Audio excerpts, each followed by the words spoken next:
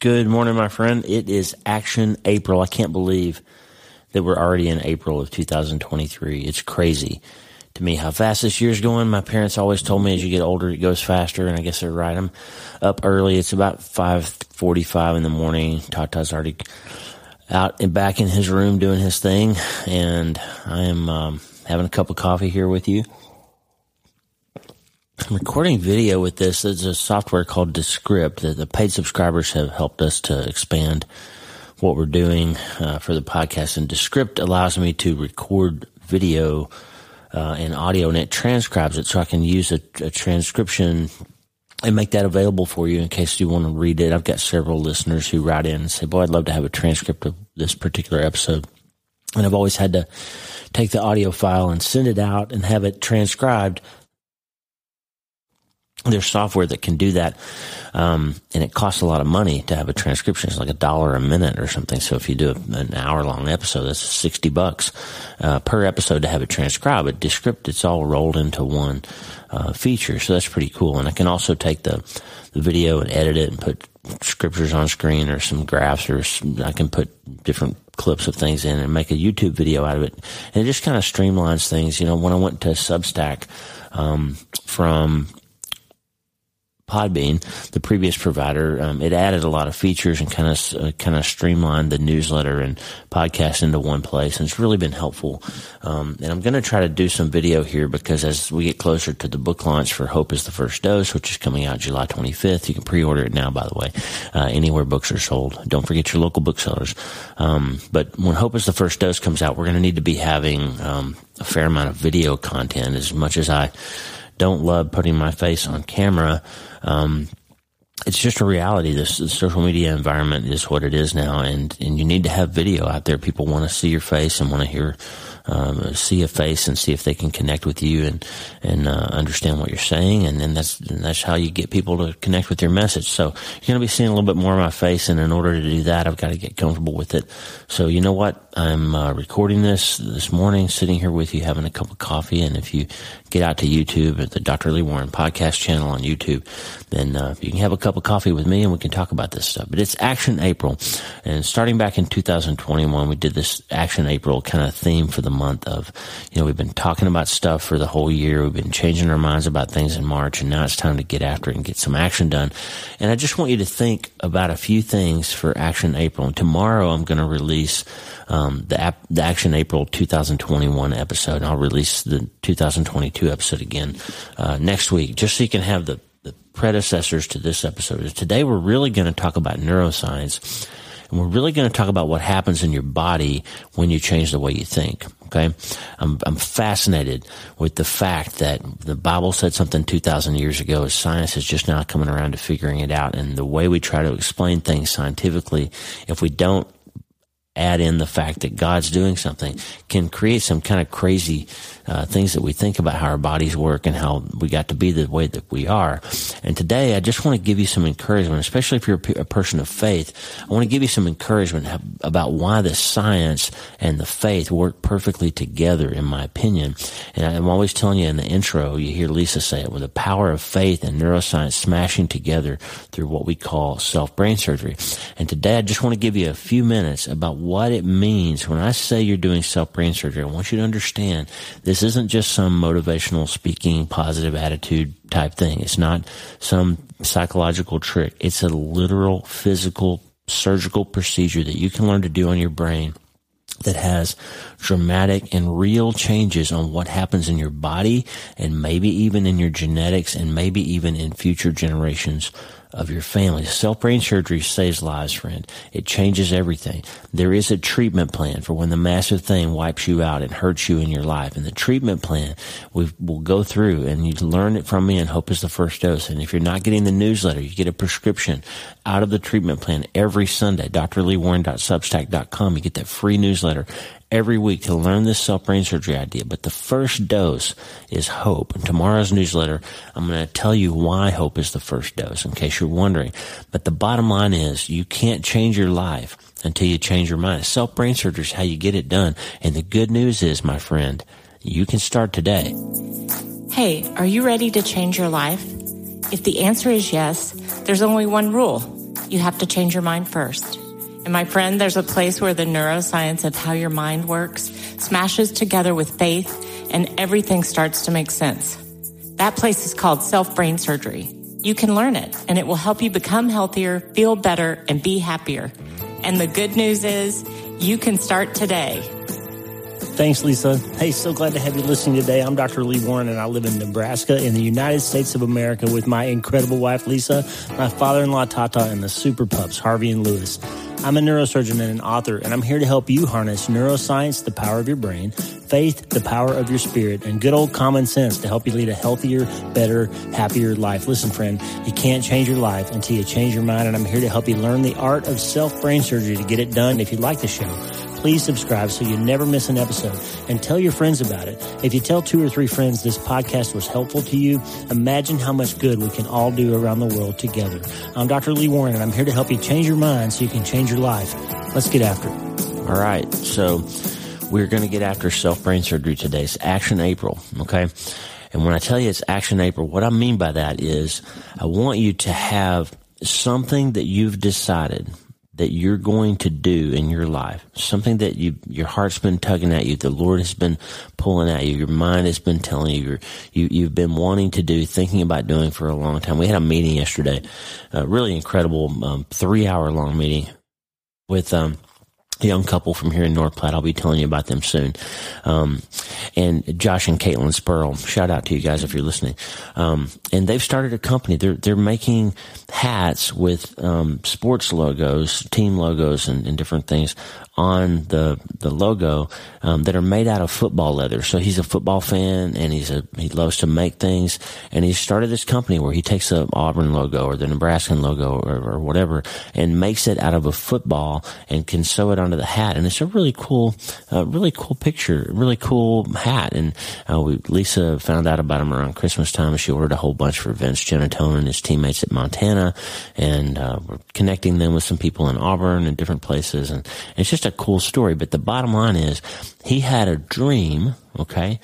He had a dream, and he thought about it and knew he kind of figured out what the technical pieces would be of making that dream come true, and he decided to get after it, and he took action. And that created a company that now he's able to leave his full-time job and work that full-time. And it's becoming a reality. So now it started as this dream, and it now is a real thing. But what changed? What changed was he decided to change his mind about that being just a dream. And he decided to turn it into a reality, and he got after it and took action, and now it's a real thing. And that's what I want you to do in April. There's something in your life you want to do, something different than you've done. You want to get up off the couch and get in shape. You want to stop drinking alcohol. You want to do something. And you've been working through Lent. You've been working through Mind Change March with us. You've been doing all these things, but you haven't yet pulled the trigger. There's somebody listening today that hasn't started yet. And it's time to start today. Why do I always say you start today? This podcast, when I first started it back in 2014, I got my tongue tangled a little bit. When we first started the podcast, it was called You Start Today with Dr. Lee Warren. Why? Because Lisa and I and our family had this thing.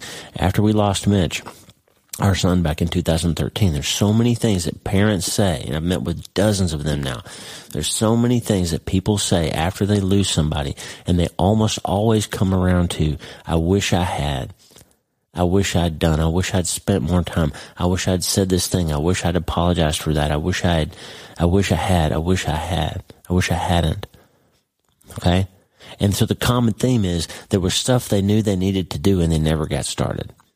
And the bottom line is you can't start yesterday, and you can't start tomorrow. You got to start today. So the podcast was called You Start Today, YST. We had a logo and everything. I might get Josh to put YST on one of the hats. I might get you a coffee cup that says You Start Today. We used to have them. My dad was the first one to buy a You Start Today podcast coffee cup, and he still has it, I think. But so the bottom line is it's Action April, and it's time to start, okay? it's time to start. And I was sick last week. I missed a day of work, which is super rare. Monday at clinic, I was so dizzy and coughing and running a fever, and I just couldn't go. And Lisa said, you know what? You're not going to go expose your patients to your virus that you caught, and obviously you're sick. You need to cancel that. And that created a whole string of consequences, including me having to be in clinic yesterday, which went long, and ended up having to cancel a podcast interview that I had on the schedule for 2 months with Jared Adams, who wrote an incredible book called Redeeming Justice. I'm really sad. I hope I get to reschedule that with him. We've had the hardest time getting together. He's rescheduled on me twice, and now I've rescheduled on him.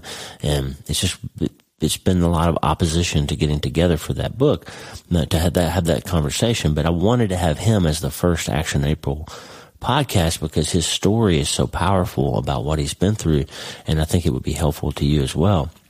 But nevertheless, missing that podcast was a consequence of being sick. And so sometimes things happen in your life that puts you out of commission and that creates some consequences downstream, and you have to deal with them, right? And so one of the things about Action April is there's going to be some consequences to the things that you change. There's going to be some consequences, though, if you don't change them. I had a long conversation yesterday with a patient who was really scared about having surgery, like to the point of being almost neurotic about the idea of being in a hospital. Like the person said, I just can't even walk across the threshold. You know, my mom died in a hospital, and I just can't even get in the building. So how am I supposed to have surgery? And I said, let's talk about your disease. Like, the real scary thing here is that if you don't treat the disease, you are going to have a real serious problem. You're going to stop being able to do this. You're going to probably die if you don't treat it. And if you do treat it, yeah, there's some risk. There's some associated risk of having surgery. But the risk of not taking action here is so much higher than the risk associated with the action that you need to take. Anyway, so my point is this. There's some risk associated with action. And that's one of the reasons that people go through this long failure of staying put, as I've called it. So you can keep doing what you're doing. That's why people stay in abusive relationships, by the way.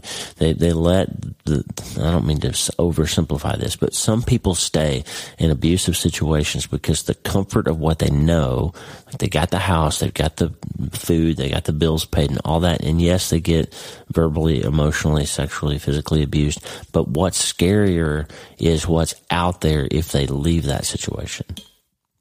And that's one of the psychological powers that abusers have over them. Well, yeah, you got me, but you don't have anything if you leave me, right? You may have these problems, we may have these issues, but if you leave me, you have nothing, right?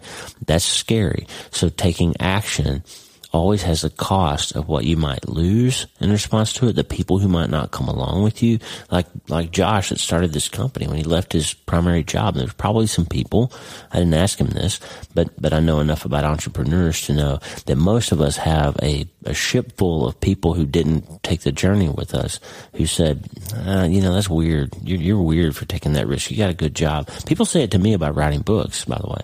Like, why do you get up so early and podcast and write books? You got a good job and make a good living.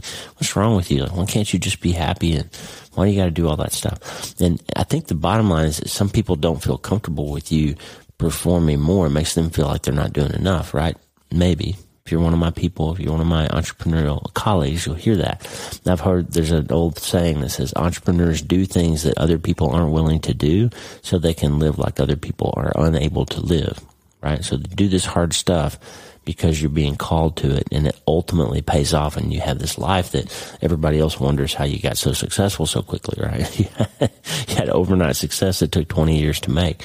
And so that's the reality, that some people won't come alongside you if you decide to get after it in April. If you decide to take action and make some changes, you might lose something. You might lose something that's comfortable to you, but the payoff on the other side, if God's calling you to it, as Christine Caine says, He will get you through it. If He's calling you to it, He will equip you for it. He will help you through it, and you'll make it.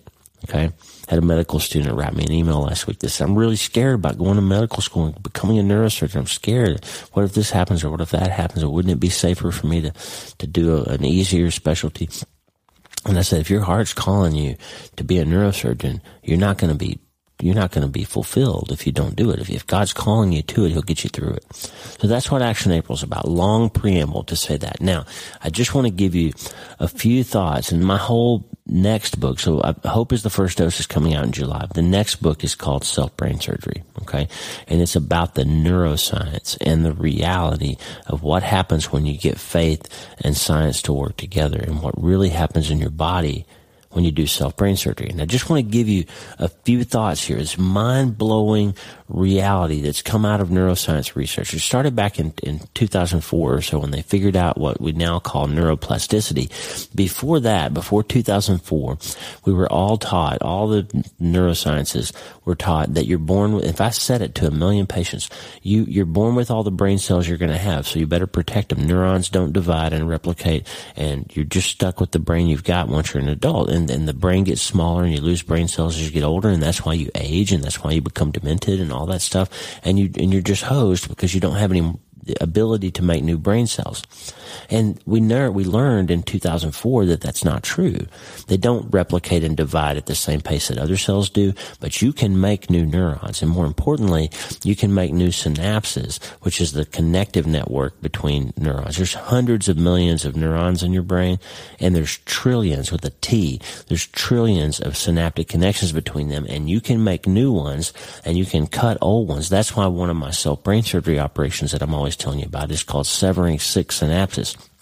Because when you have a synapse between two cells, what it does is sort of automates the interaction and outcome of a particular thing. So a good example is when you touch that hot stove the first time when you're a little kid and it burns your hand, your brain wires a pattern of knowledge of subconsciously noticing that something's hot or might be hot and avoiding the touching of it so that you don't get burned again. And you don't have to think about it anymore. You automatically, if you see a curling iron laying on the counter, you don't grab it to find out if it's hot. You know it's probably hot, and you don't touch it because you don't want to burn your hand. You don't touch the stove if it's red, or even if it's not now, because you know it could hurt you. And so you have created a synapse that does not require your conscious thinking to avoid that painful thing happening to you. That's a synapse, okay?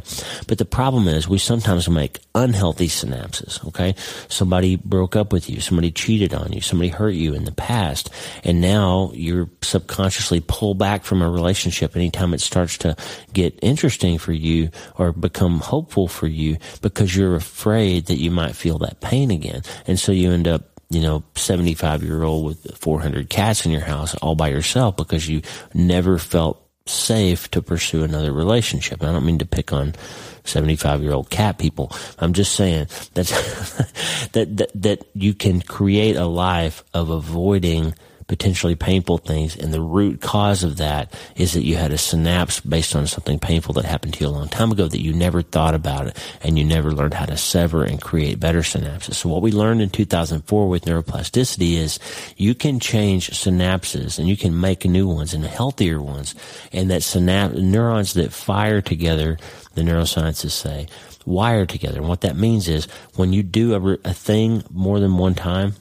when you think a thought more than one time, when you create a pattern of behavior based on feelings or based on experiences, you create new synapses and you automate those things to happen. And so you can create new synaptic connections that can change how things have always been. You don't have to be the way you've always been. So in context of Action April, there's a few mind-blowing things that I want you to get. It's coming out of the research that I did for Hope is the First Dose, and it's going to come out in the book form in Self-Brain Surgery, hopefully next year. Here it is. The research is crystal clear. Okay, friend? This is not just motivational speaking. When I first started doing all this stuff, I thought, that's silly. Nobody wants to hear it. I'm not Tony Robbins and I'm not Zig Ziglar and all that. And Lisa kept saying, you are a brain surgeon and you can tell people how their brains work and how that works with faith, and you can help them and you need to do it. And the reason they'll listen to you is that you're a brain surgeon. And I didn't really understand it. I even understand why I was being called to it, but now I do. Here it is. I can take you to the operating room and I can literally cut your scalp open and saw your skull open and open your dura mater, and I can put a knife in your brain and cut out your brain tumor or drain that hematoma or whatever needs to be done. I can perform surgery on your brain, and in doing so, I might be able to make something better for you. I might be able to make you stop having seizures or get rid of the cancer that's threatening your life or drain the pressure and improve your quality of life, but I will hurt you in doing that. I will cut your brain in some way, and there will be some consequence to the brain surgery that I perform. It will hurt. It will have to heal. You'll need some physical therapy. You'll need some rehab. There's a consequence when we do physical surgery, not just brain surgery, but orthopedic surgery, general surgery, all procedures of trauma to the body in some way, right? It's going to hurt you to have this procedure. And the goal, the prayer that we have is that the hurt from the procedure is outweighed by the benefit, right? Well, here's the deal about self-brain surgery. It doesn't hurt you. It only helps you if you learn how to do it properly. Because here's the fact. This is crystal clear from the research I've done. Your thoughts perform surgery on your DNA. The way you think doesn't just change the way you might behave. It doesn't just elevate your mood. It doesn't just help you have a more positive attitude. The fact is your thoughts change your cells and change your DNA. Here's what we've learned, okay? I'm just going to give you the bullet points today, but I'm going to give you the real research and the facts in the book, Self-Brain Surgery, down the road, and we'll be talking about it on the podcast. We're going to have some neuroscientists on the show, and we're going to really learn about this because I want you to know it. It's a great trick of the devil that he's convinced society that Christianity and faith is silly and science is everything. The fact is, your God created science, and your God created your brain. And Paul says in Acts 17 that in him we live and move and have our being. Okay? And the fact is that you are who you are because in the beginning was the Word, John says in John chapter 1. Listen to this. In the beginning was the Word with a capital W. He's talking about Jesus, the Logos, the knowledge, the Word of the universe. In the beginning was the Word, and the Word was with God, and the Word was God. He was in the beginning with God. All things were made through him, and without him nothing was made that was made. In him was life, and the life was the light of men. So here's the thing. Jesus is the Word of God, and everything, John says, everything that was made through him and by him. Remember that Tuesdays with Tata episode we did about fiat lux, about let there be light? When God said, I want you to make light, Jesus made it. Okay? He's the creator of it. You can make stuff. Josh Spurley can make a baseball cap, but he can't create it, okay? He can't create the electrons that go into that hat, but Jesus can, and Jesus did. So here's the thing about self-brain surgery, okay? Let's get back to it. Your thoughts perform surgery on your DNA. Every cell in your body dies and is replaced, splits and replicates itself basically every 60 days. You make a whole new you every couple of months for the most part. And the DNA in those cells, my friend, is constantly being reprogrammed based on the experience and the environment those cells have been exposed to. So here's the thing. The body is smart, okay? If you have a high sugar, so cells have proteins on their surface that are called receptors. If you look at them under an electron microscope, it literally looks like a receptor might look like a C, and the molecule that fits that receptor might look like a block, and that block perfectly fits into the receptor. Okay? So God made receptors on your cell surfaces that have proteins that fit and other proteins that won't fit. So if there's a protein that's got the wrong shape or the wrong chemical composition, it won't fit in that receptor because receptors are specific for the signal hormone or signaling protein that makes them work. So if you got a cell that has receptors for glucose and you've got a lot of glucose in your system, then you're going to make cells, the next generation of those cells are going to upregulate the receptor for glucose because the environment is rich for them, and your next generation of cells will have more glucose receptors than the previous generation did. Why? Because the body is smart. It's well designed, and it says, hey, if you're going to give me all this, I need to be able to pull more of it into my system, so I need to be able to suck more of that glucose into my cells, so I'm going to make more receptors. And guess what else happens? Cells, surface receptors that are not used in that environment as often downregulate, and the next generation of cells don't have as many of the receptors that are not as needed. And so what happens then over time is the cells in your body change, and they are replicating themselves to more appropriately fit the environment that you're putting them in. Okay? Well, guess what makes receptors up and down regulate? The environment. Well, guess what regulates the environment? The hormones that are around. Okay? Well, guess what regulates the hormones? Well, other hormones, signaling hormones, stimulating or blocking hormones. And those come from the brain and from glands throughout the body. And those are controlled by neurotransmitters in the brain. Okay? So in the brain, neurotransmitters are controlled largely by our thinking.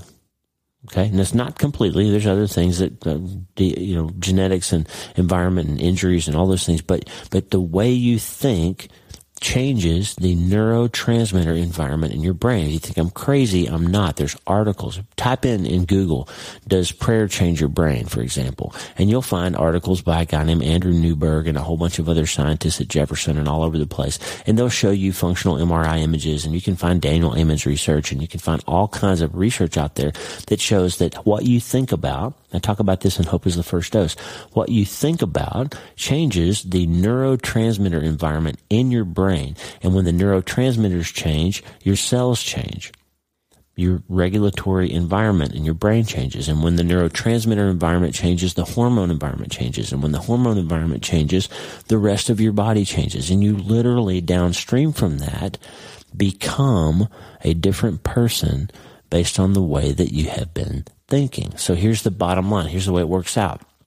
Every cell in your body is controlled by hormones and chemical messenger proteins, and those controlling signals are received by cell surface proteins called receptors. And receptors, as I said before, are either up or down regulated over time based on which signals are most commonly sent to that particular cell, which means that when that cell divides, the new daughter cell will contain a higher percentage of receptors for the messages that they most often receive.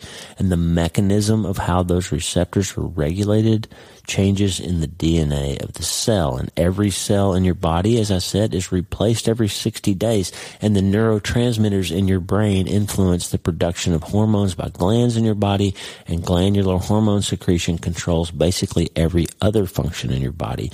And the most powerful influencer of neurotransmitter production in the brain is your thinking, which means, as I said before, what you think about changes your DNA. Now, here's the really scary part, or exciting part, depending on how you think, friend.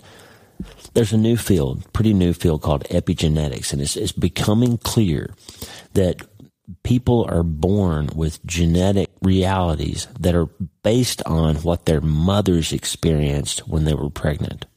In other words, mothers who are exposed to stressful environments and trauma, their kids have different baseline predilections for depression and anxiety. Their genetics are predisposed to having certain mental issues and health problems because their moms were stressed when they were pregnant. Epigenetics means you can change somebody else's DNA based on your life, based on your thoughts, based on your experiences. You can affect other people. And it's also true that when you're around other people and they influence you in different ways and it changes the way that you think, you can end up changing your cells and your body based on exposure to other people. Now, this might be the beginnings of us understanding some of these ideas in the Bible around what we call generational curses, okay? If your dad's an alcoholic, you're more likely to be an alcoholic, right? If your mom's depressed, you're more likely to be depressed. If your uncle was abusive, you're more likely to be abusive, okay? Because you change how you think and you react and you feel, which changes your neurotransmitters, which changes your hormones, which changes your cell surface receptors, which changes your body and changes your mind and changes your life. And if you don't think that means you need to be careful how you speak around your kids, if you don't think that means you need to be very thoughtful and careful about how you behave around your spouse, you better think again, friend, because you are a brain surgeon, not just for yourself, but for the people around you and the people in your generations. You're changing their DNA by how you act, and they will then produce other people with DNA that's influenced by how you lived your life. And that might be the beginning of us understanding why God says so clearly, the fathers have eaten sour grapes, but the children's teeth are set on edge, right? My dad was grumpy. I have a baseline predilection to being grumpy. Now, my dad was not grumpy. I'm just saying. Some people are. The bottom line is this. I keep saying bottom line. I'm not sure why. That's what happens when I don't have a script. I'm just talking to you out of the passion I have for this topic. Bottom line is this. I have a little bit of my cold left over, so I'm still struggling with my voice. I'm sorry. Bottom line is this, friend. You either shape the cells with better thinking, you shape your body, you shape your life with better thinking, or they will shape your thinking. And that's what makes you say, oh, that's just how I am. You hear people all the time say, oh, that's just how I am. You're not. It's not how you are. You can change how you are. You can change your mind. You can change your life. Okay? That's why one of the fruits of the Spirit is self-control. You have the gift of selective attention, and you are a brain surgeon, whether you think you are or not. You are changing the way your brain works, and you're changing the way your body works, and you're changing the way other people's brains and bodies work by the way you live your life. And that is part of self-control. And that is part of letting the Logos, the Word, help you live your life. Because He's a brain surgeon. He created your brain, and He wants you to use it to His glory. Okay? Neuroscience is fascinating. And what it's doing is it's teaching us that He knew what He was doing all along when He said, whatever's lovely and noble and good and kind, think about these things, and the peace of God will fill you. He says, how do you deal with anxiety? Think about better stuff. That's Philippians 4, by the way. And here's another one for you. Isaiah 26, verse 3. You will keep him in perfect peace whose mind is stayed on you. What he's saying is, you want to be peaceful, you want to be less anxious, you want to be less depressed, you want to be less nervous, put your mind on Jesus. Put your mind on things above. Set your mind on stuff that's not so temporary. That's what the treatment plan is about. The treatment plan is about prehab, so you know you're going to have trouble in your life. You know you're going to struggle and have some trouble because this massive thing is coming along in your life. That's what the whole book, Hope is the First Dose, is about. So you know there's going to be trouble. You prepare for that ahead of time by deciding what you really believe when you're not under stress. You decide what you believe about God. You decide what you believe about yourself and your family and all these things. And then when you hit the trouble, you're not waylaid by it and you're not out there wondering what you believe. You're separating your reality from your circumstance, right? And then you've got that solid. Then you learn the self-brain surgery piece. When this happens and it hurts, here's what I do to find hope again. Here's how I grab onto the light again. Here's how I keep from falling in despair. Here's how I keep myself resilient. And then you have this rehab process where you come along other side people and you build community and you rework the things that hurt and you try to repair and reestablish them and get a little bit stronger for the next time that it all comes along. That's the treatment plan. Prehab, self-brain surgery, rehab. But it starts with hope. And why is hope the first dose? Tomorrow's newsletter is going to tell you. But hope is the first dose because I see it in my office all the time. Saw it yesterday. People come in and they've decided that their life is just going to be painful or this tumor is going to take them out and they've lost hope and they just don't know what to do and they're desperate and they don't really believe that they can get better anymore. They've tried it all before. They've had the shots. They've had the injections. They've tried surgery. They're addicted to narcotic pain relievers and they just have given up. And I pull up the MRI and just, it's a new opinion and I'm seeing them for the first time and I say, wait a minute, you know, that bone spur right there might be why your leg hurts. Maybe we could maybe I could shave that off of there for you. Maybe your leg will feel better. Maybe you can get better. Maybe there's something that somebody else didn't see before. Maybe, or this MRI makes it a little bit more clear. It's a better scan than the one you had before. I can see it better. And sometimes when I say that, I see this little light come on, and they sit up a little straighter, and they look me in the eye, and they say, really? Really, Doc? You think you could help me? And there's a little tear that forms sometimes. And the wife grabs the tissue, and she's dabbing her eyes because she's starting to believe that her husband might actually be able to get better. And maybe they can get back to work, and maybe they won't lose their house. And all of a sudden, they're investing in the possibility of getting better. Because the treatment plan is there, they've got to go to the hospital, and they've got to submit to the IV getting started and sign the consent forms, and they've got to let us roll them into the operating room and put them in position and cut their body open and do all these things. And they can't do that themselves. They've got to submit to the procedure. But before they can do that, they've got to give us consent, and they've got to drive to the hospital. They've got to take hope, and hope is a verb. It remembers that things can work out because some things have worked out before, and it acts. It's memory and movement. It moves. They get in the car. They drive to the hospital. They sign the consent form. They lay down on the gurney. They let the IV get started. Hope was the first dose, though. Hope was the reason they said yes to that, and not like the person I described before. They're so scared that they can't even go to the hospital to have surgery. They just wither away and die instead. So when I say hope is the first dose, that's what it is that decision that I am going to remember, I'm going to move, I'm going to take action, and it's Action April, friend. And your brain changes your body, and your brain changes your DNA, and you are in charge of your thoughts. You are not the way you've always been. You don't have to be. Not one more day. You can be like God said to Job, the ocean, I tell it what its boundaries are, and I say this far and no farther. And friend, you can do that too. It's Action April. You can change your mind, and you can change your life. You can change your DNA. You're not stuck with how things have always been. And at a cellular, actual real body level, you can make these changes. It's not just positive thinking. It's not just trying to put a Band-Aid on it and make it feel better and put a smile on it. You literally, friend, can change your mind and change your brain and change your life. But you know what? You have to start today. Hey, thanks for listening. Please subscribe to the show so you automatically get every episode. And if you like the show, you'll love my weekly letter. Check out my writing at drleewarren.substack.com, drleewarren.substack.com. Get the free newsletter every week for my best prescriptions for becoming healthier, feeling better, and being happier through the power of faith and neuroscience smashing together via self-brain surgery. drleewarren.substack.com. And if you need prayer, go to the prayer wall at wleewarrenmd.com/prayer. The theme music for the show is Make Us One by Tommy Walker, graciously provided for free by the great folks over at TommyWalkerMinistries.org. Check it out and consider supporting them. TommyWalkerMinistries.org. Remember, you can't change your life until you change your mind. And the good news is you can start today. I'm Dr. Lee Warren. I'll talk to you soon. God bless you, friend. Have a great day.